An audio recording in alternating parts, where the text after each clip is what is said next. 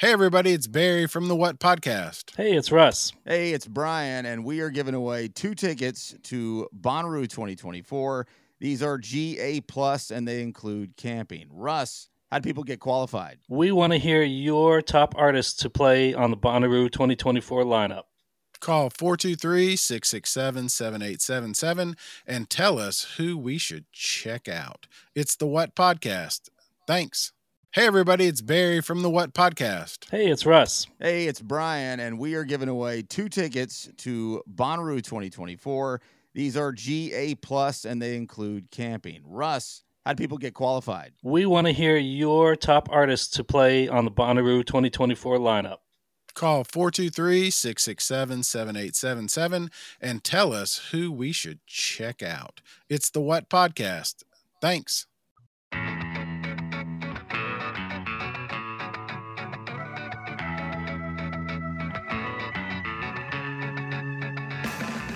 On April 1st, Jeff Rosenstock posted a photo of his No Dream album cover, but it had a two-tone Rude Boy and Rude Girl dancing on top of the house. It was renamed Ska Dream. The only description provided was the date 4/20. Was it an April Fool's joke? Was there actually going to be a Ska Dream on 4/20, complete with punny song titles like The Rudy of Breathing and Leave It to the Ska? It turns out the April Fool's joke was the fake out. Not only was Ska Dream real, but it was a brilliant reworking of his already amazing No Dream record. And with guests galore, Angelo Moore, Mike Park, Jer, Laura Stevenson, and members of PUP, K Tanada, AJJ, and Deaf Heaven. On today's episode of In Defense of Ska, Jeff joins us to talk about this amazing record and why ska isn't a joke, or at least in the way that mainstream culture continues to insist that it is. Jeff's so prolific writing songs that I feel like the last record of his that I really spent a lot of time with was Vacation. Oh, wow, really? That was a while ago. Well, he's gotten even better. His solo stuff is fantastic. Yeah, I keep dipping in, but he's so prolific that I have a hard time keeping up. When I interviewed him for my book, one of the things that came up was his songwriting process. And he told me that he sees songs completely fully formed. And once he got to a point in Arrogant Sons of Bitches where he had like 4-track recording capability, where he could fully demo songs out, it was like he was finally able to write songs the way he wanted to, because he could just write every single part out with MIDIs and stuff. That's insane. I can't imagine being able to do that. That's like some Beethoven type stuff. And you really see how, as he's gotten better and gotten older, he's really just gotten like more able to do that in better ways. And he did it on the Ska Dream. There's so many intricate parts in Ska Dream. I love all the inside ska jokes on Ska Dream. They're all like musical. It's all snippets of things where it's like, oh, you know this? Remember this? Every time I listen to it, I hear a new one. Yeah, I mean, obviously I heard Nightclub. That was very overt, but I had read that there was a Suicide Machines riff, but I didn't hear it after 3 listens. So I had to like find out where it was, listen really closely. And I was like, oh, that's so obvious. I can't believe I missed that little Suicide Machines lick. Incredible. So your guitarist, Mike Huguenot. Yes. My friend. Yes. He told me about something called Shitfinger. Oh. I want to know about Shitfinger. Well, Shitfinger, so Bomb the Music Industry, we were on tour with Les and Jake, and they're nice to us. We were really pretty rowdy, like throwing up out the back of the van. There was a night, I believe it was Richmond, and we just like, I don't know, we just kind of this series of escalating dares where we're like, we'll play your encore as Goldfinger, and they're like, oh, I bet you won't. And we were like, yeah, we will, and we will only listen to the song one time. I don't know if we might not have been allowed to listen to the song. Anybody in Bombs could be mad at me. Maybe we didn't listen to the song. I don't know. Anyway, it was, maybe we all got to listen to one time all together. That might have been it. And then that was it. And then we went on stage for their encore and we played Mabel. Well, we went on and like, we were hammered. We were like drunk, hammered to the point where like, it just seemed like this was not going to happen. And I think Roger or somebody was like coming up to try and save us. And then we were like, nah, we got it. We're kidding.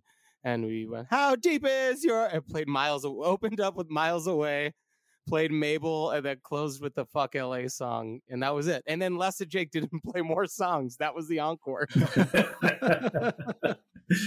Yeah. And they called us Shitfinger. Les and Jake did. And that was nice. Cause I was just still like, no, we're Goldfinger. Surprise everybody. So it was a one-time thing then? Yeah, it was a one-time thing. all that practice where we all listened to the songs one time together in the van, no instruments allowed. Yeah. How did you do? How actually was the rendition? I think we were awesome. But I was drunk, so who the fuck knows? It seemed like it was good. It was really fun to me when Laura did the "That Looks Like a Tube of Cookie Dough" part of Mabel. That was fun. I don't know. I think that we did good. Like, Les and Jake didn't stop us after one song. Like, we played all 3 songs, so that was good. It felt like it was awesome. People seemed fucking stoked. But I think it's because it was just, it's a ska show. People were stoked that there was Goldfinger songs happening in whatever form they might have been. How did Goldfinger become the Dare? Do you know? Do you remember that part of it? Yeah, Les and Jake and Goldfinger were on tour together. And Goldfinger couldn't do like a week or 2 of those shows. So naturally, who's next in the Rolodex on the music industry? I'm just kidding. I think, actually, Big D and the Kids Table were co-headlining on that one, or not whatever it is. What year was this? When was it? It was 2010, maybe 2009, maybe 2008. I don't really know. I'm trying to think of when that would have been. I know Vacation wasn't out. It was pretty early. Like, we still didn't we didn't have T-shirts at those shows. Bomb wasn't selling T-shirts. We were just still spray painting T-shirts. We might have had some vinyl, maybe, but we were still doing like, hey, donate, burn a CD. We'll spray paint a blank T-shirt at these like Les and Jake shows. So I'm trying to think of when that flipped. So that was probably like 2009, 2010, I think. Was that also the same time period where you were just allowing any audience member who would learn a song and had an instrument to just get up on stage and play? Yeah, that was the entirety of Bomb the Music Industry. There was it was fine. I always wondered how that went because I never saw you guys do that, but I'd read about it and I loved the idea. But I'm guessing half the time it was okay and then half the time it was just total train wreck, right? You're guessing completely 100% right. That is exactly what it was. The ones I remember that were train wrecks was somebody at this house show in Minneapolis requested a song that we had not played in a really, really long time. And he's like, but I learned keyboard for it. We were like, all right, well, we got to do it. And then we played and he didn't remember any of the keyboard. I was like, you fucker. You suck. And he was just like, ah. And then somebody brought their drums at one. And it was a show where it was me and Matt Kurz and an iPod. And so me and Matt were like, oh, yeah, great. We don't have to play to an iPod. This will be awesome. And he was like, we were like, how many songs did you learn? And I know we played like 8 or 9 songs with this guy playing drums. Might have been me and Rick. Shit. I'm realizing my memory's bad on this podcast. Uh-oh. Good thing we're recording this conversation. Then we'll remember what I thought it was. You just listen back to it later. You'll remember all of it. I think it's important to say that, I don't know, maybe this might have 10% of misremembering in it. So, yeah, Ska Dream. Ska Dream. I got to say right off the bat, I think Ska Dream is just amazing. I think it's just a beautiful release. Thanks, Aaron. Straight up, I think it's just, there's like so much joy in this album, and simultaneously, like, the lyrics are, not only are the lyrics sad because they already were sad, but it just really, really comes through. Like, I think that's a thing with ska anyways, kind of like happy music, sad lyrics. But I feel like it's an extreme version of that with Ska Dream. I think some of it must be the joy you guys are having playing ska and all the guests that are coming in and doing a part or two. Thanks, man. Thanks. Yeah, I feel like I never make that. I don't know. I like music that sounds like that sounds very like upbeat and energetic and has kind of sad, dark lyrics. That's usually my kind of music. I like that stuff. Thanks. I'm sorry it made you sad though. Are you okay?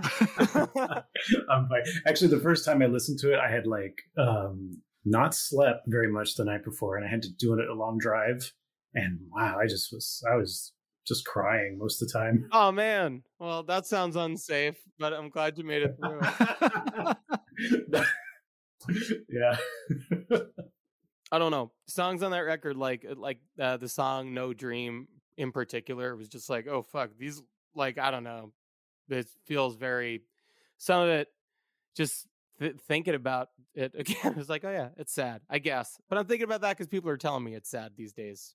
I'm a little bit unfamiliar with No Dream, so I went into Ska Dream pretty blind. Sick. Bob isn't on No Dream, right? Bob is on No Dream. Bob plays trombone. He doesn't is? rap on No Dream, but he plays trombone. He doesn't rap, though. Bob is on No Dream, and Baboso's on Ska Dream. The best was that I recognized his rapping before I went and checked the Hell yeah the liner notes. Hell yeah. And I was like, oh, that's got to be Bob. That's sick. I was really stoked to go through the liner notes and not only see all the friends that were included in the recording process, but also the extensive liner note list that I saw somebody describe as the contents of their CD binder 20 years ago, which I thought was a great metaphor for it. And I just wanted to hear a little bit about just how people were included, who was included, and what ska bands, what influences you really feel like you took and put into this recording. I don't know. We want to include, our friends who have been on these, like a lot of our friends. I was just thinking, like, all right, who would basically be fine being on a ska record, I guess, or like who? That's not even the way to put it. Just like, who have I not seen actively talk shit about ska in my life? I don't know. Pretty much everybody that I've ever made music with has been ska friendly, So yeah, just asked her friends, and then kind of like went through the wish list of like people who we like had 1 degree of separation from. So Angela Moore was, I don't know. I just asked Mike Park, and Mike Park hooked it up. Thank you, Mike, very much. The part's so sick. Franz and Ara just happened to be in that studio in the other room while Jack was mixing Ska Dream. So they just played stuff on it. So that was sick. And then George from Deaf Heaven, I was just like, hey, Jack, you want to just ask him and see if he says yes? Like, I know that they've made so much music together. And George was just like, he was just like, oh yeah, I'm totally in. That sounds awesome. So yeah, it was kind of a mix of just like, I don't know, people who we've been friends with for forever. I don't know. This felt like more of a very frenzy record, which was cool. I say that now after like dealing with Dropbox and like 30 folders that are all named ska on it.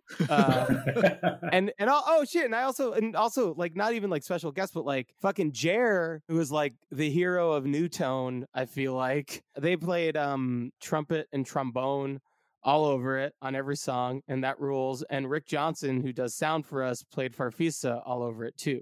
So that was a cool thing. And I feel like that like it was neat to have the band kind of expanded a little bit, Yeah. So that's that. And as far as like what our influences are, I don't know. We all just like this kind of music. We got on a Zoom call together and just kind of just like talked about like, okay, what would this one go like? And they were just like, when it goes like, deal. We're just like, okay, done, move on. We have just like a Google Doc of like, oh, what if we do like a Suicide Machine Z thing? It's just like fucking great. Or like, okay, let's do like that kind of rim click beat, or like, let's make this part a dub part. Like we would just kind of really talk through it, and then like we kind of like hashed out all the influences and tried to put it all together. It's cool because Dan P, who's a fucking ska legend, like was writing horn parts for this and stuff, and kind of helping bring out that like British two-tone like 80s vibe, and that was really cool. You got Kevin, who's just such an incredible drummer, John, who's playing his ass off on this, and Mike, who's always just bringing a whole other like element to it. But we all are coming from the frame of like, let's make a good punk ska record. Let's do it. You know what I mean? Like we just wanted to make a good one. Yeah, and I think maybe this is what Adam was saying, is that like every song is like, it's a different, it's not like you went, let's do Suicide Machines-esque album. It's like every song was approached as its own thing with its own sort of style of ska. And I think that's what's like something that's like amazing about this record. Thanks. I don't know. I think there's a way that this could have gone where it would have just been like a two-tone, like, I don't know, kind of like just more like either reggae Jimmy Cliff kind of thing, two-tone thing. But like we're all really entrenched in punk ska, and I feel like that's a thing that when I was driving up to do that Bruce Lee band Division of the Heartland, that record, I was listening to a lot of my old punk ska like CDs to get like in the mode, you know? And I was just like, these are all fucking great. And just kind of thinking about that stuff. And that was like in there as much as like the ska that you're basically allowed to like in your mid 30s. Like, you know, I was also thinking about that. And then just we're all thinking about it brought up just a lot of nostalgic vibes, so that probably just came through, just of like literally being in ska bands with John when we were fucking 15, you know? Looking back on those earlier ska punk bands, is there one that you can think of that doesn't get talked about much that you think is exceptional? There was a band from Baldwin called The Posers, who were the band in our high school, who I always thought were like a punk band with horns, but like kind of like almost like a oi punk band with horns. Still, they were sick, and everywhere they played would get completely shut down. It was always the most fucking rowdy thing I've ever seen in my life. But they put out like one tape, and that's it. And some of those guys went on to be in big bands, which is crazy. And I don't know. Like that's a band that's just the first band that comes to mind. I always think about Animal Chin too, because Animal Chin is so good. But like then we're kind of getting into like the really recognizable ones. There's a really good band also, friends with us, and some of them end up in Bomb, called Premarital Sax from Long Island. Yeah, Which is wild name, but a very good name for a ska band. And Sean McCabe, who's been in a few bands with me and who did that band, was like, he's a really good songwriter, and he writes really like heartfelt, good songs. He put out this Irish punk EP this last year for a band that he has that I occasionally do stuff in, called the Rocky Sullivans. And again, something that you're like, I don't know if that's going to be good. Like it's fucking awesome. It's amazing. Sean writes really good songs. So with the whole ska pun thing with what was it, Premarital Sax? Yeah. So with this whole record, you went ahead and renamed all the song titles as ska puns. It was a really funny conversation. Yeah. Can you speak a little bit to that? It was just, that was like the end of that call when we were burnt out and figuring out what the songs should sound like. We were like, all right, I was like, okay, we got to make this whole track list ska.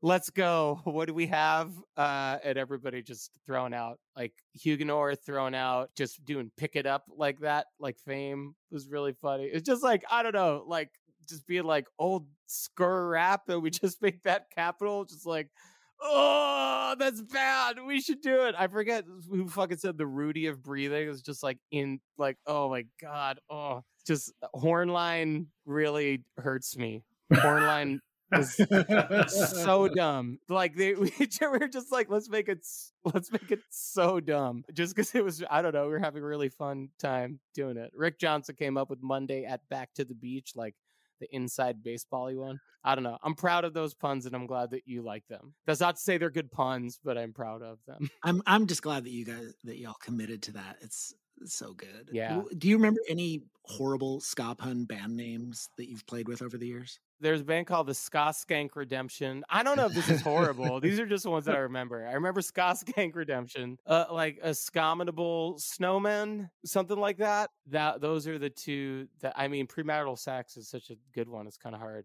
Oh, it's amazing. One thing I like about this record too is that I would say like the songs I like best on Ska Dream are not the same songs I like best from No Dream. Interesting. It's like a different list of like, I think Pick It Up is probably my favorite song on Ska Dream, followed just behind with Leave It to the Ska. But B&B is like by far my favorite song on No Dream. But yeah, the other ones, I just, some about the way with Pick It Up, it's definitely the ending with Angela Moore, probably my favorite moment of the song, of the album, really. If you listen really closely under that, you can hear Laura on one of her 20 tracks that she sent me. She just sent one of her going, "Hi, I'm your best friend. It's me." And behind Angelo shredding that whole time, there's that going on. Just FYI. So that's a correct, good part of the record. Angelo's solo is so fucking insane. He just like, yeah, he recorded it over the demo And I was like freaking out. I was like, I don't know if this is going to line up. And then I heard, I was like, it did line up, but I was like, I don't care. This is like the best thing I've ever heard. It's crazy. That part's nuts. Hope it don't sound too nuts. This is like the first time I've talked about this record at all. So Mike set up the thing with Angelo. And so so did you just say like, hey, we want a solo on the end of the song? Do you mind? Like, is that it, the extent of it? And he just sent back what he sent back? Yeah, I just sent Mike the demo and was like, I was going to ask him to solo over the end of this, see if he's into it. Would you mind? And then Mike sent me back a solo. Wow. And I was like, okay, cool.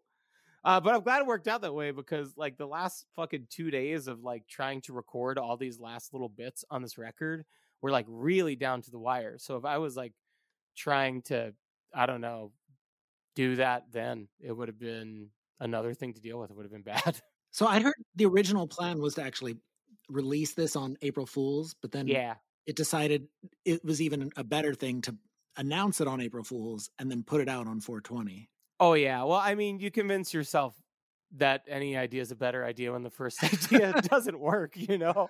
Yeah. We want to have it done by April Fool's, and I didn't really account for how logistically annoying it is to make a record through the internet, to make it through like file storage services basically, and being like, okay, everybody upload something in this folder, and then you put in the session, you get rid of the old one. You're like trying to get all that together in a session from a million disparate parts, and also like kind of work together on the parts and make sure that it's not just like, okay, here's this, we're done, you know, that we're all like, okay, well, what's cool? Do we like how it sounds? All that kind of stuff. When you add in like the extra, I don't know, we don't even like fucking multi-tracking records. Like we like playing live and it's like, oh, sick, 5 instruments are done being recorded. Awesome.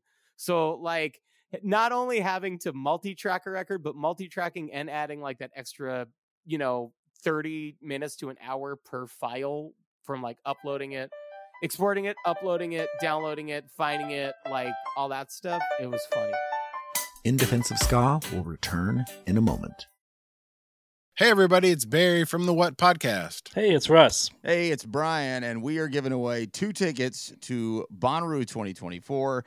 These are GA+, and they include camping. Russ, how do people get qualified? We want to hear your top artists to play on the Bonnaroo 2024 lineup. Call 423-667-7877 and tell us who we should check out. It's the What Podcast. Thanks.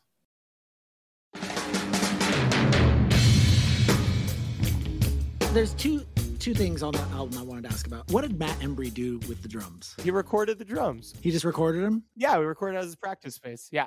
I thought the drums always sound really good on his records, and I was looking for a place to record the drums. I live in LA, Kevin lives in San Diego, Long Beach seemed in the middle. I was like, I bet this will be really, really fun, of course. And it was really, really fun.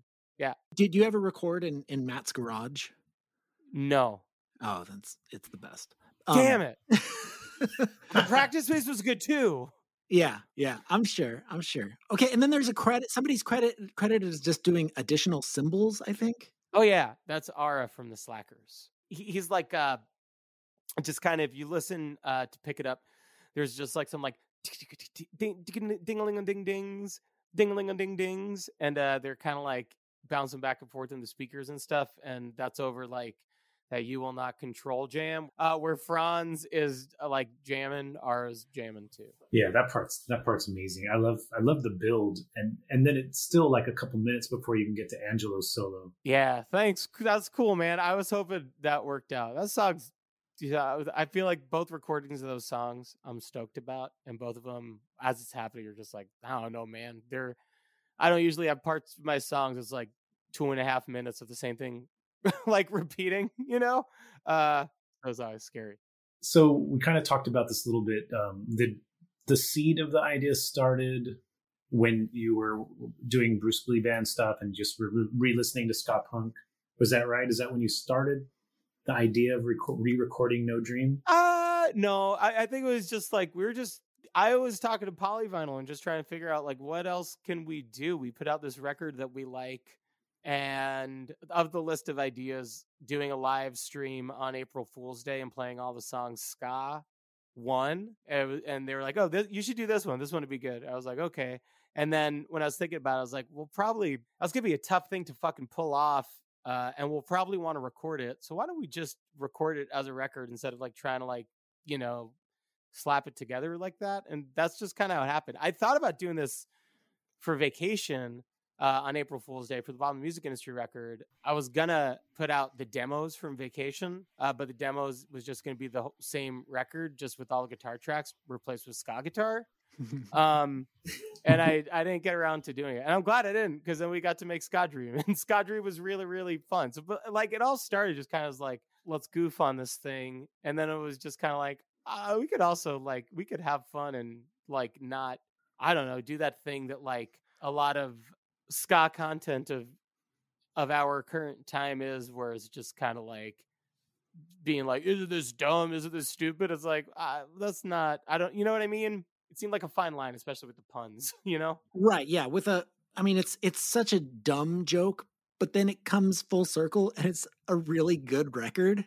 So it makes the joke that much better to like have this like super dumb joke and be like, hey, I mean, how many bands have been like, oh, let's re-record our whole thing, but as ska? But then to actually do it and do it well and have it be a well-rounded album that has like, it's funny, right? I like, we thought that'd be funny to do. It's so funny, and it makes it so much funnier that it's actually good. Thanks for saying it's good. I'm glad you like it. Oh, to answer your question, Adam, I think the answer is 0 other bands have done this. But lots of bands have talked about doing it. I guess I'm gonna. I don't mean. Look, I'm sure the people who did this are nice people, but I remember when that Aeroplane Over the Checkerboard Pattern came out, and I remember just being really excited to listen to it, and then really so bummed that they were just like not trying to make it good. I was just like, what if this was like sick though? What if they like went in and made like a good ska record of these great songs? And I was really nervous. I was like, I don't want to do that. Do you both did either of you make that record? No, but Okay. I definitely listened to it and I had that same feeling where I was like, oh, this could be really good. These are songs, you know, the bones of those songs are so good that you could make a good ska record out of that album. Yeah. And I think the people who did it fell a little short. Yeah. I think they were like making fun, you know? That's not what we're doing. And that's the thing. I mean, one of my like whatever bones that I pick or things that you pick your bones. I pick my bones. So one of the one of the things that I get annoyed at is how ska humor is this thing where it's sort of dictated by people outside of ska, and it's all geared towards making fun of it. This album is like clearly from the inside, because you use the jokes, but then you do it good. Like, I think that's what a ska person would do. A ska person wouldn't. They would do the non-ska person would do the airplane joke. That would be the joke. Yeah, I'm with you on that, and I think that like especially for a genre like ska, where it is like one of the very few musical genres I could think of that allows a level of goofiness and allows a level of silliness. So there's already that humor in there, and then it gets all mixed up when it's like being used against you by your tormentors, instead of, because you're like, I like making jokes too. They're like, how fucking sense of humor, you ska loser? And you're like, hey, it's not really a joke. Also, it's been, I don't know. I'm exaggerating like a situation here, but but that's what it feels like sometimes, man. I get comments online and from non-ska people, and they say things like, one time a guy said, ska sucks and you should be embarrassed. And I think that was supposed to be a joke. Oh. But I mean, I don't know what the joke is. Why aren't you embarrassed, Aaron? Wait, you think that was a joke? I think that's it. I think that's pretty face value. Adam, care to weigh in? Was that a secret? Was that a hidden joke? I don't know. I think it was just somebody being a bully. I pushed back on it, and then he was like, oh, no, I like ska. I'm just kidding. Oh, so I didn't realize it was a joke. It's a good joke. It kind of makes you think. Goes full circle. Becomes something that really makes you think. I wanted to ask about the nightclub horn line that got added to Leave It to the Ska. So tell me how that came out, because I love that so much. Cool. I think that you guys pull it off so well that it like gives me chills. I just like hear that the horns. You know, I don't know. It sounds like there's a lot of horns on that part. So Jer laid down a bunch of trombones and a trumpet, and I laid down a tenor and a bari sax. So we were just like, yeah, going for it. And there's like guitars on it too. Yeah, we tried to make that big. So that was going to be like our Chris Murray-esque song, and it was just going to be me singing and Dan playing acoustic guitar. And so we were like, you know, we got our Ska Dream meeting done with. We had our first list of song titles, and Dan sent me like the acoustic version that he was working on, and then he sent like just a verse like, man, but I kind of feel like it should just go in a nightclub. Like, I'm really like, what if it was like this? And then I was just like, yeah, Dan feels really strongly about this, and I know Dan makes the good music, and this sounds like a good idea. And that's how it ended up in there.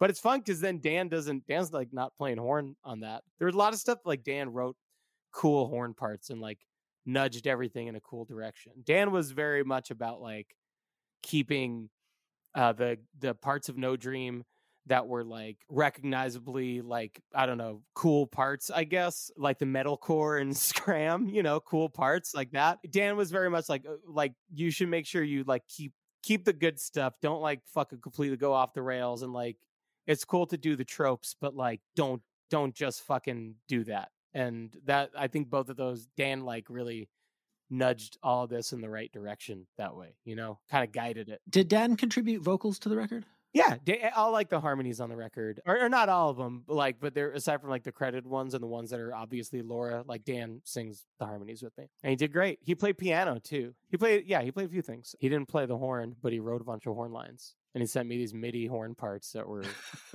fucking sick. It was awesome. I was just like, this is gonna sound weird. But it was like, this rules. Did the MIDI horns make it in, or were they just placeholder? No, some of the MIDI horns made it in on Scram, but those were just placeholder. And the rap part of Scram, Jer played some real horns, but then the MIDI horns were also cool, so kept them both. So was the Jeff Rosenstock band the core band for Ska Dream, with other people being guests, or was the core band a bigger band? You know, the core band felt like it was us. It was Rick Johnson, who's our front of house, who feels like a band. You know, like our band and crew, like we're all in it together. You know what I mean?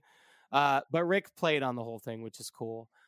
Jer played on the whole thing, so it felt like Jer was part of the band. Laura sang on so many songs. If we had a Ska Dream band and I asked Laura to be in it and Laura said yeah, I'd be like, hell yeah. I consider, even though Laura sings like only a few things on her record, I consider Laura's part of her family. She's doing her thing. So yeah, I guess that's what I consider the Ska Dream band to be. And was the guests, was it like an evolving sort of unrolling thing, like you would start thinking of people and getting them involved and then just keep thinking of more and more and more? Kinda. I mean, I knew the spots where I wanted stuff, and then I guess when I was just thinking about gangs, I was just thinking of what it would be.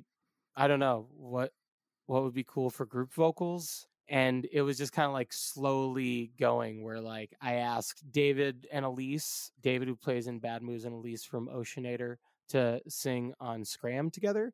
And that's because I know Elise because of David. I know that they're like buddies, and I thought that it would be fun to have the two of them on a track together. And then when you start seeing stuff like that, you're just like, oh, well, I got to fucking see if like Mike Park will play on something. I got to get Mike Park playing on something, and just like, oh, I got to get Anik on this. I got to get Gus on this. Like, you know, just asking friends and trying to, like the last day, just still asking friends. I asked my friend AJ Non-Regla, who I've known since college and was probably like the first person who played me dub music, or that dub music that I liked, I should say. But yeah, he did all this like all these cool effects and delays and stuff on horn line.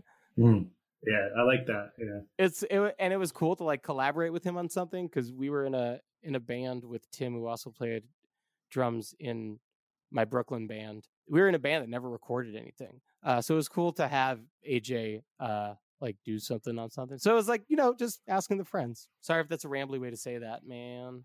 But then the people outside of your circle, like Angelo and Deaf Heaven and stuff, that kind of came out near the end. We were asking people, and yeah, when people said yeah, we were just like, great. It didn't really come out towards the end. I asked, well, George's vocals came late, but we knew that it was happening. If there wasn't a sax solo there from Angelo, I don't know what. I think that part just would have been worse. I think it would have or it might have just been a different thing. So I don't know. It wasn't like written with like that we'll get this to happen. Although I will say, I think that part in Pick It Up, we were like, hoping Angelo would say yes. We knew we had a connection, so that was sick.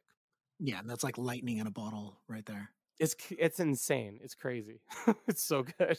So Jack Shirley had to make sense of all of this, all these files coming in, right? Well, I made the sessions, and we both had to make sense of it. I made sense of them all coming in and got them all together and started arranging them. And then I sent that to Jack, and it was still weird, Have you ever talked to Jack about his ska punk band? No, I didn't know Jack had a ska punk band. Yeah.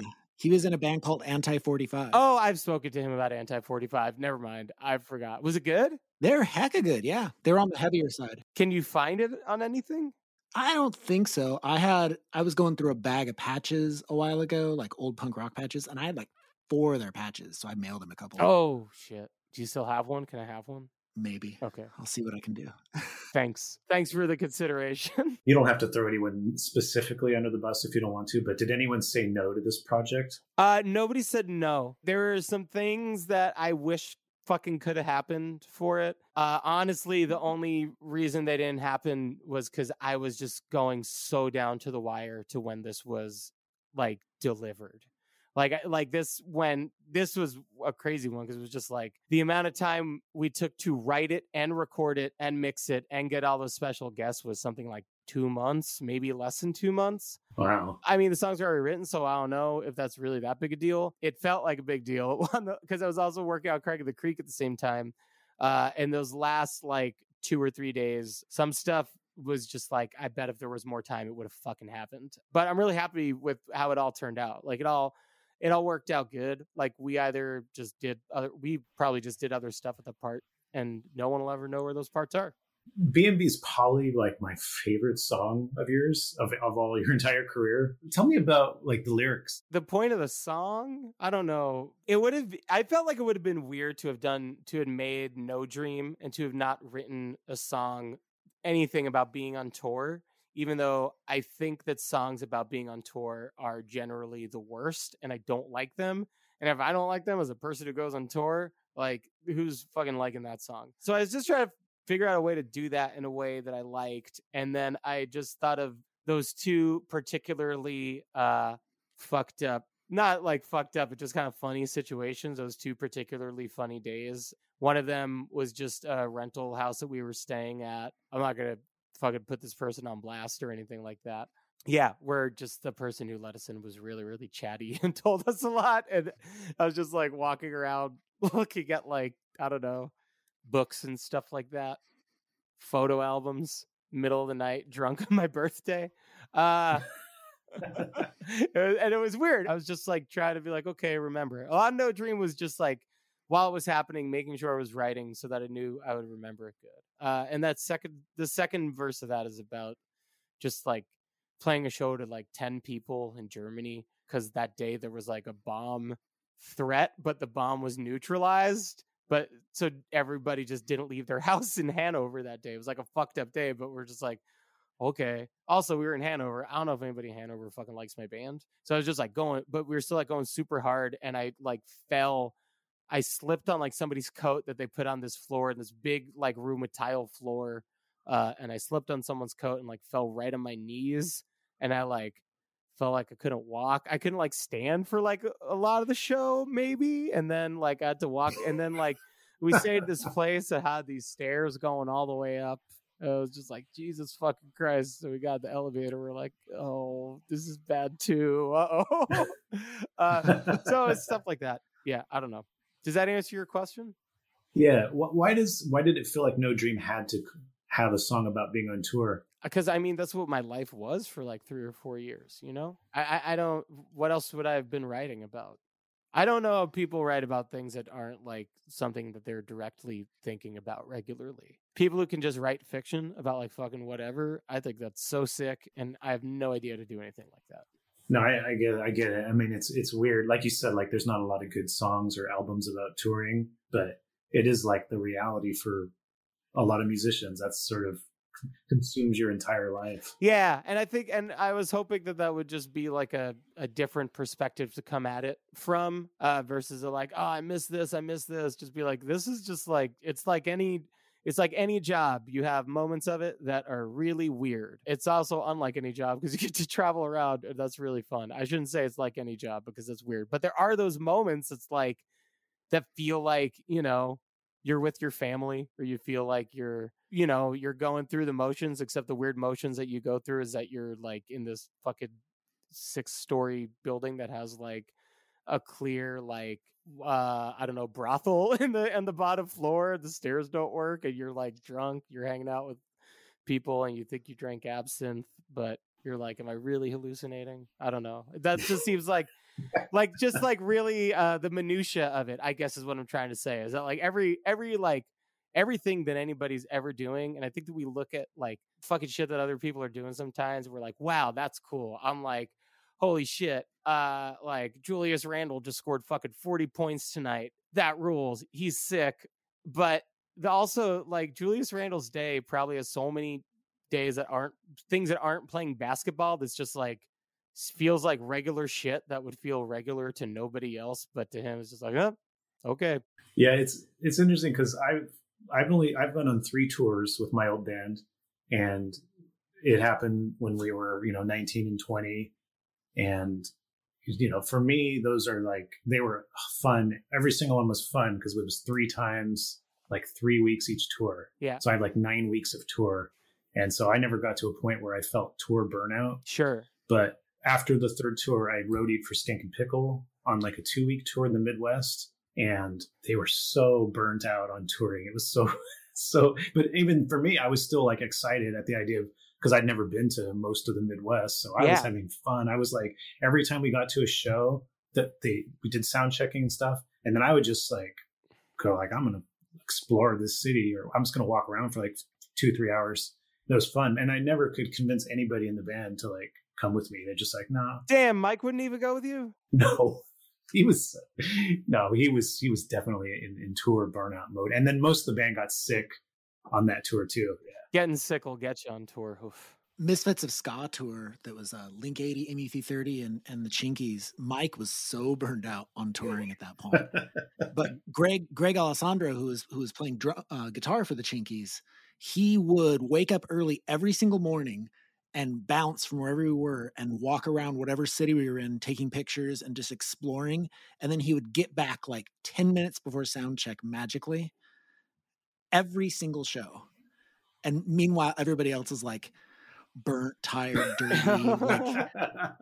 Like I remember at one point, like Mike was so over being in the van with the rest of us that he was just like, he was taking trains from show to show just to like break up the monotony. Yeah, being around a band that is burnt out on tour or just people who are burnt out on tour, it can be a bummer. I don't think any of us, I think that was a big thing. Like we didn't want to ever get there. I don't think we ever really did get there. And I don't think we will. We all like exploring. Like there's always someone who will go do something like that with you if you want to go walk around the city for 3 hours in our crew. It's awesome. And there's always someone who will just chill, hang back with you. I love our band and crew. I miss everybody. It was interesting for me to do the tour also because like all my tours were like ultra DIY, like, playing weird spaces. And, sometimes we'd drive at night to get there. Sometimes, we weren't on any schedule. Yeah. And they were on a very strict schedule. And sure, that's totally different. And they were staying at hotels. It was like night and day experience. Yeah. The experience of doing like underground touring, I don't know how long that can be sustainable for. I tried to be doing that for as long as I could. It's so much fun. I like, playing at someone's house. Or just like, I don't know. It definitely feels like a community, and you meet a lot of cool, funny, like weird people. Yeah. And you meet great people doing other stuff too, but there's definitely like you're all in the shit together when you're doing that kind of touring. But nobody looks at it as shit, really. Everyone's just like, this is weird. Let's go, you know? Everybody doesn't look at it like that. But the people who I like, I don't know. What was the weirdest place or the most interesting place you remember staying at on tour? Staying at when we I mean, just spending the night, not like a residence. no yeah, sorry. So let me just make this clear. You don't want me to include the residencies in this? I would say the weirdest place we stayed at, and it's not a gross weird place. Is that fine? That is just weird. That's totally fine. When our band when Death Rosenstock did our first like tour for We Cool with AJJ and Smith Street and Chumped, Kevin's friend, whose name is Change, he's a rapper named Change, and it's CH@NG3, was also like running this weed hotel where like people who would go to Denver for weed tourism, because this is before, like, I feel like weed's gotten a lot more legal over the last few years, but this is when it was like, oh shit. So he had a weed hotel which was set up for people to like drop a bunch of money and just hang out in Denver and like smoke weed, but it was free that night, and it had a swimming pool and like a balcony. It was like right in like the best spot in Denver, and then it also had like just like, it was all just like outfitted with like bongs and bowls and like a fucking like what's the thing that you do dabs with or whatever. But it was just like such an unreal, and we were just like, all right, man, everybody can just fucking stay here. Let's party at this weird apartment that somebody's renting out as a weird or weed hotel. This like bougie apartment where no one, I don't know. I think it's so like, it was funny that it was a weed hotel, and it's just like how often on tour, like when you get to stay and there's like no one like upkeeping any rules for you. That seems very, very rare. You know what I mean? Yeah. Like even if you're at a hotel, fucking, you can't go swimming whenever you want. What's the weirdest place you've stayed at, Adam? That's kind of on par with that. We stayed at the Sultan of Oman's London house. Oh, this girl that was at our show was the caretaker's like daughter, and so we went back to this gigantic mansion, and we're like, is this cool? Like, are we gonna get arrested? And she's like, no, he like calls like a month in advance so that my dad can get the place all like stocked and cleaned up and ready to go. So you guys have free reign of the place. So we all had our own bedroom and our own bed. wow. And there was no food in the place, but I think one of us found like a box of pasta in the pantry and cooked it. And then we just all like sat around and watched TV in this like gigantic mansion. That's sick. And then like slept in these gigantic beds and put our dirty butts all over them. and then you just go right back into normal tour after that. Yeah, and then the next night, you sleep in a squat. Yeah. We slept in shipping containers in Slovenia. I feel like maybe that would be the weirdest. But they were like, I had like bunk beds in them. It was at the venue, and they were like, we got shipping containers for you to sleep in. They were like, all right. Did you ever stay at that place in Belgium that has the super crusty bunk beds upstairs from the venue? No, I don't think so. Okay. Bomb didn't do too much. Oh, huh. I played somewhere where we slept above a venue in Belgium, and a lot of ska punk people were running the show and at the show, but I would not have called it crusty. So I'm not sure if it's the same place. Okay. This place was super crusty. The Donnas had played there like maybe the week before us, and I was like, America's premier crust band. I found it so weird to find, because like we had run into them at the airport, and they were not wearing like their Donna's outfits. They were wearing their civvies, and they looked like really preppy and nice. And we all looked like scumbags. and then I remember them seeing their graffiti in these disgusting punk beds that were like probably full of who knows what. And I just remember seeing like their graffiti in these same nasty bunk beds that we were all sleeping in. See, why did they graffiti the bunk beds? Marker graffiti or marker and ballpoint pen. Ballpoint pen is like the nastiest. I was thinking spray paint. I was thinking that the Donnas like tagged your bed. I was like, what the fuck? That's punk. No, it's all like Sharpie and ballpoint pen. And then this band, Ratos de Portado, I think. They're like a crust band, I think, and their graffiti was all over the place too. Oh, and then there was this other band, Iron Lung, and they had just drawn pictures of different animals fucking different animals all over the place. That was like we were just following that on tour, like a rhino fucking a fish and a turtle fucking an ostrich, like these just really crude drawings everywhere. There's these drawings. I know that there's some in Canada. I don't know how far it goes, of something that we were calling Dick Bird, which was just like a dick with wings, but that was following us on tour for a long time. Were you guys were putting those up, or were you just finding It was them? following. Yeah, it was following us because we would put it up. No, we were just like. No, we found it, like these just giant dick birds everywhere, and you see like two of those, not necessarily. You see one dick bird, you see them all. No, like you see like two like pieces of graffiti that are like following you, and you're like, Yeah. oh, I know where. Like there's just gonna kind of keep going for a few days. Did you ever play the Bottleneck in, I think, Kansas City? No, I don't think so. Oh. Kansas City was always tough for us because all ages. So I bet the Bottleneck didn't do all ages, right? Probably not. Yeah. Bar? You definitely had a bar. Yeah. It had I brought it up because it just has like a super disgusting low ceiling like backstage. Nah. And I just remember like every inch being covered in graffiti. Yeah, we had the same problem in Kansas City. I remember our booking agent, Ozark Talent, they were there, and Steve would book us. Steve booked us in a squat once just to like see us play. And so we played in this basement. I just remember the guy that lived there was just the sketchiest, creepiest looking dude. And then as we were like loading out, these two girls were like fighting and rolling on the floor in this basement, like broken glass everywhere. Oh, Jesus. I was like, this is great. This is great. We'll be right back after this. Hey, everybody, it's Barry from the What Podcast. Hey, it's Russ. Hey, it's Brian, and we are giving away 2 tickets to Bonnaroo 2024. These are GA+, and they include camping. Russ, how do people get qualified? We want to hear your top artists to play on the Bonnaroo 2024 lineup.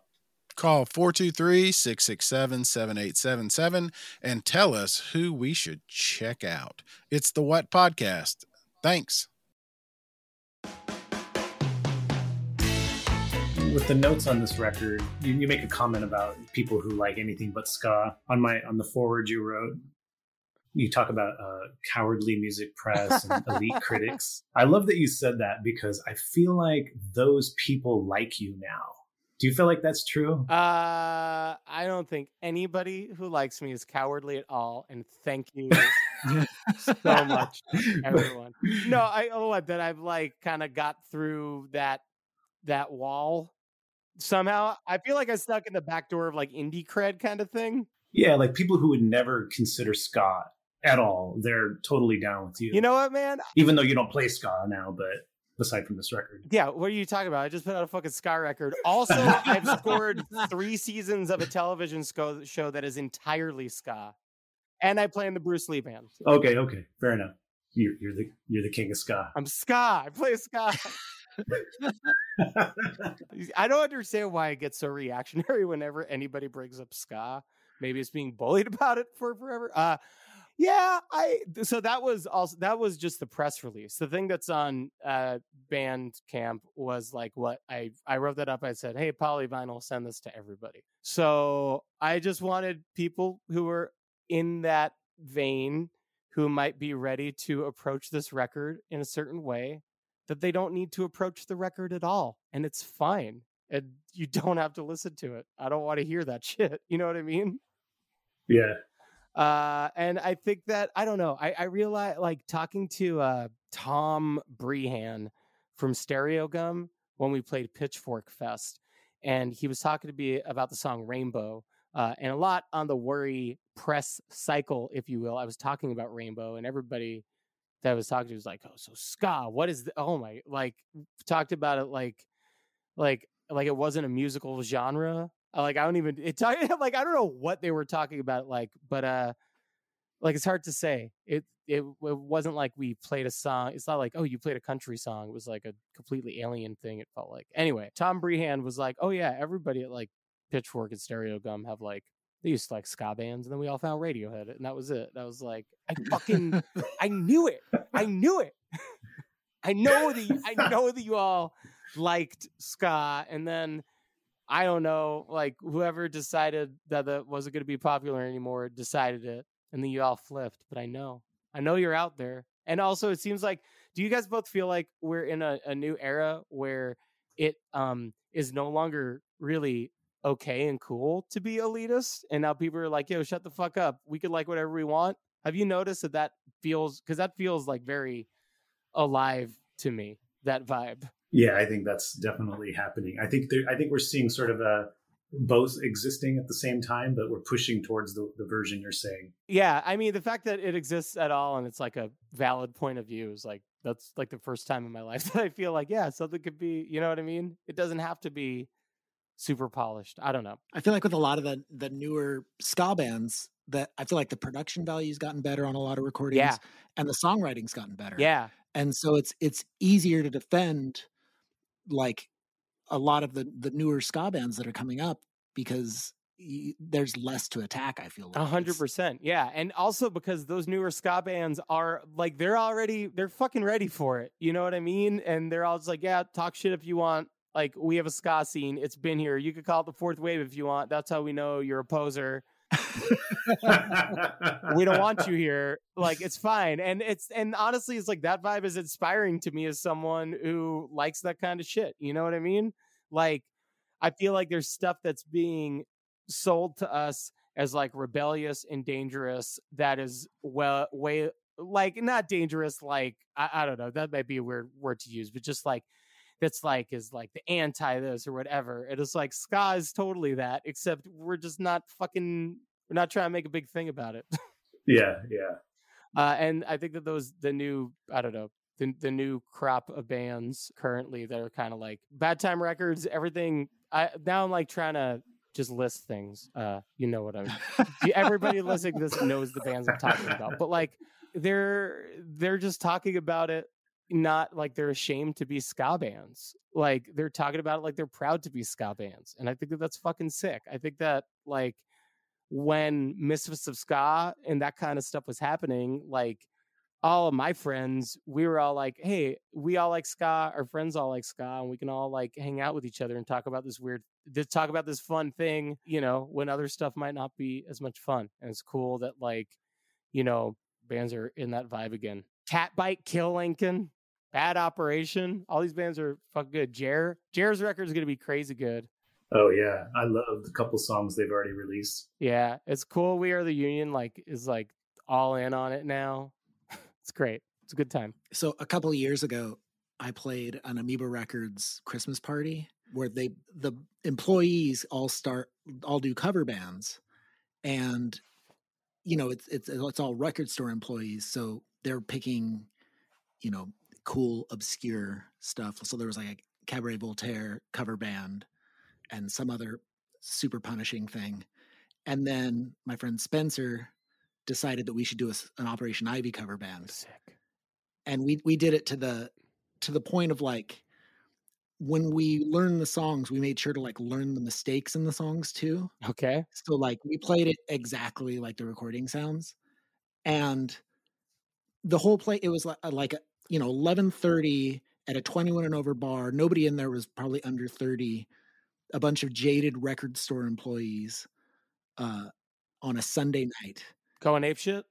Losing their minds. That's fucking right, like, man. The whole place skink. And like, that was like such a huge epiphany to me. Yeah. Like, that if you play ska punk well, and you know, all those Operation Ivy songs destroy. Yeah. So playing those songs to that audience and getting that reaction was such a huge epiphany to me about the power of that music. They all know those songs too, right? Oh, every single person was singing along. And so there's like that part where it's like, I'm in this business, you before you in this, and it's like they drag that one beat. Yeah. And when we dragged that beat, the whole place lost their fucking minds. That part's so good. Yeah. I was just thinking about that whole thing with you talking to the Stereo Gun people at the Pitchfork. About ska. Isn't that funny?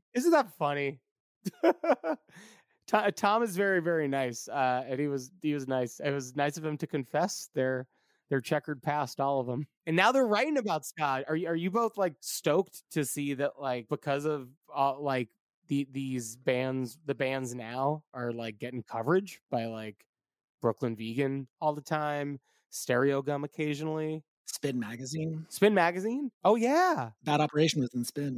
Yeah. Yeah. So sick. God, that Bad Operation record's good.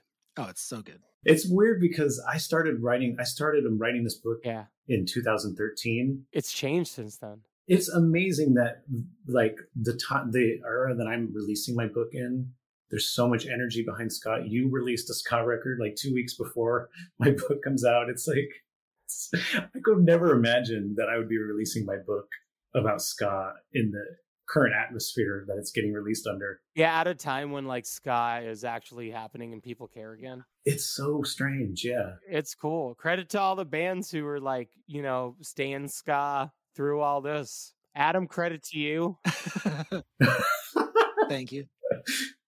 It's interesting too, because I feel like a lot of that group, the younger group, people younger than me, they're the ones that are excited about my book. Like, I don't feel like it's a whole lot of people my age or from my generation of ska are the ones that are vocally being like excited about it and posting about it and stuff. It's an interesting book because you're basically talking about a lot of bands that never had any like thought that they would be, that like their scene was going to be written about in some sort of retrospective, Like you didn't write a book about fucking Minor Threat and the Minutemen and Bikini Kill, or like a book that's like, this is how punk started, or like how, like, it's just a bunch of people who are just like, oh, let's do a thing, Mm-hmm. Which I love about it so much. But it's interesting that it's coming out now. So you talked about like the kind of entering the indies thing, the back door. So that all really happened at Worry, right? Before Worry, not so much. Yeah, it definitely. Well, we got a lot of press. I mean, Jamie Coletta really just kind of,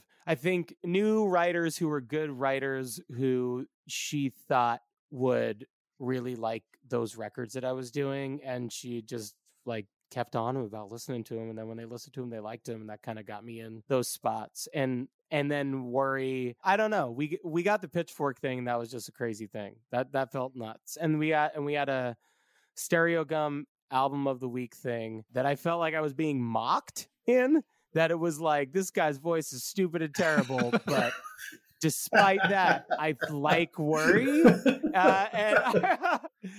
And then I don't know, if I'm being honest, when Post came out, it just seemed like everyone was like, okay, cool, he's in, let's go. I try so hard not to think about any of that stuff because I'm really just like trying to stay on the path that I've been following since I was like 15 years old, and just not like literally doing the same exact thing, but just like keep that energy of like, write songs when you feel a song coming on, write it, and like play songs that you like and try and make the album good, and not really thinking about the other stuff. So it's funny that like now that's a thing that is there. I know it's not going to be there forever, and I'm always wondering which is going to be the one, that loses everybody. And it wasn't Ska Dream, or was it? We'll see.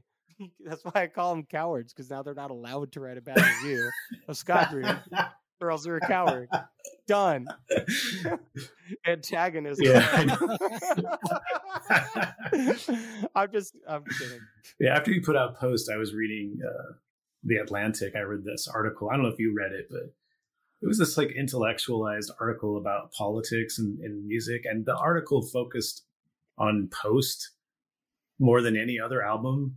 And it focused on their albums. It was just so weird to me. Like, they weren't wrong in what they said per se, but it's weird that you were like highlighted in this Atlantic article. Sure. Like that, I just think back to like seeing you at Nickel City. I remember when you interviewed me for like some new, either SF Week. New Noise. No. It was like SF Week. It was some San Francisco paper. I can't remember the name of it. But it was like the Chronicle. Is that something? I don't fucking know. I suck. There's a Chronicle, yeah. Anyway, you interviewed me for one of those things. Maybe it was Salon.com. Salon we did a little while after that. And I remember both of those be like, wow, I'm going to be That's crazy that I'm on those things. If it seems crazy to you to see an Atlantic article written about my politics, imagine how that fucking seems to me. I know, that's what I was going to say. Did you read that article? I probably did when it comes out. I'm bad. I look at all of them. I'm bad. But I might have been interviewed for that one. Was I interviewed, or was it just because I don't think you were. I think it was more like a think piece sort of thing. Hey, think about my music, everybody. The Atlantic says you have to. I mean, I'm joking around, but like, I don't know, like you were saying, I talk about some sad shit, and I think that like the bleakness of the world is resonating in the way that it's resonated probably with all three of us over like our times as punks, where we like find out that the world is fucked up and shit and unfair to people at a pretty young and early age, that were like open to a lot of the stuff, or at least that's how I found out about a lot of that stuff. I know that that's not the only way to find out about that stuff. Anyway, I think that just vibe was resonating with people, and I was for somehow one of the very few people making like outwardly political music around that time, which seemed insane to me. I remembered putting out Worry and being like, I don't understand how no one else is writing about police brutality right now, because I was just feeling it so hard that I was like, write a song when you're feeling something. And I just couldn't believe that it was like, seemed so few and far between. I was like, damn, ain't anybody else sad about this? But yeah, so I got interviewed in the Atlantic, or I've got a think piece about me in the Atlantic. Did you see the Pitchfork article on Scott Dream? I haven't yet, no. It just talks about the song titles, and it's very funny, very funnily worded, and the nicest thing they've ever said about ska, which is basically nothing. So I know it's a little too early in the press cycle, but how has the people that normally like you in the critics, have they said anything? I don't know. I'm not like pitching interviews on this one or anything like that. So I don't know. No one, I mean, I see that people like it. It got covered. So if it got covered, that means that they don't hate it. You know what I mean? Mm-hmm. I could tell you that because I've put out like plenty of music over the last year, and some of it gets covered and some of it doesn't. And this got coverage, so it seems good. I don't know about press stuff, but I've seen people be really happy, and that's been really cool. It was cool just kind of like feeling yesterday and from midnight the night before, just like, oh wow, like we're all stoked about ska right now. That's a cool feeling. I know I've seen nothing but good, but whatever. I follow ska people on Twitter, so. When you see negative comments online, how much does that stuff stick with you? Oh, I'm so bad. It shouldn't stick with me, but it does. I hate myself. So I'm like, I don't know. Maybe in a way, those are my people. And then also, Jeff, how are you so prolific? What do you mean? Like, you put out so much music. I don't know. I guess it's just because I work a lot, and that's probably a combination of like, I'm an addictive personality type person, so I could get addicted to work pretty easily and really dive into it. And I'm also working on something that is my passion. That is the thing that I would be doing whether or not it was something that was like my job. So I don't know. Maybe it's just because now that it's my job. So I like, that was like the only thing holding me back from just like making music all the time. So maybe that's why, because that was also my job. So it'd make it double the tunes for half the time. What's the worst job you've had? I'm okay with pretty much all of my jobs. I mean, I've had jobs I don't like. The horror story weird one was when I was like my parents' computer guy's friend wanted their website redone. It was like a website for senior citizens doing exercise. I was like, okay, I'm going to remake this website and I'm going to make it cool. But I think they just wanted SEO. So I just sat there Googling like all the things related to senior citizens exercise, just like all the time with this guy and him being like, no, so it sees if you write seniors exercise resistance band over 35 workout, then I only come up number 6 in Google. And then if you type it this, I come up number, it was just that all the time. And then one day his wife came in with smoothies. It was like, do you want a smoothie? And I was like, yeah. And then she said, it has cholesterol in it. Do you know what that is? And I said, I don't know what that is. I think I've heard of it. And then the guy screamed at me, it's what you get when you suck on your girlfriend's titty. And I was like, oh, it's like breast milk. I was like, and then I just kind of like put it aside and never went back. So that's like, that's that job. He screamed that, by the way, but It's like, you know what? I don't know that I've even looked that up since. That might not be true.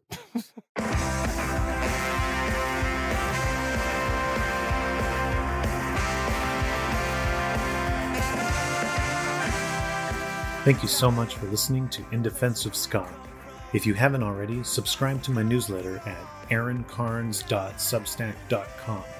You will get episodes of the In Defense of Ska podcast and other content sent directly to your inbox. If you would like to pre-order my book, In Defense of Ska, go to clashbooks.com. It releases on May 4th, 2021. On that note, we leave you by saying, Ska now more than ever. Thank you.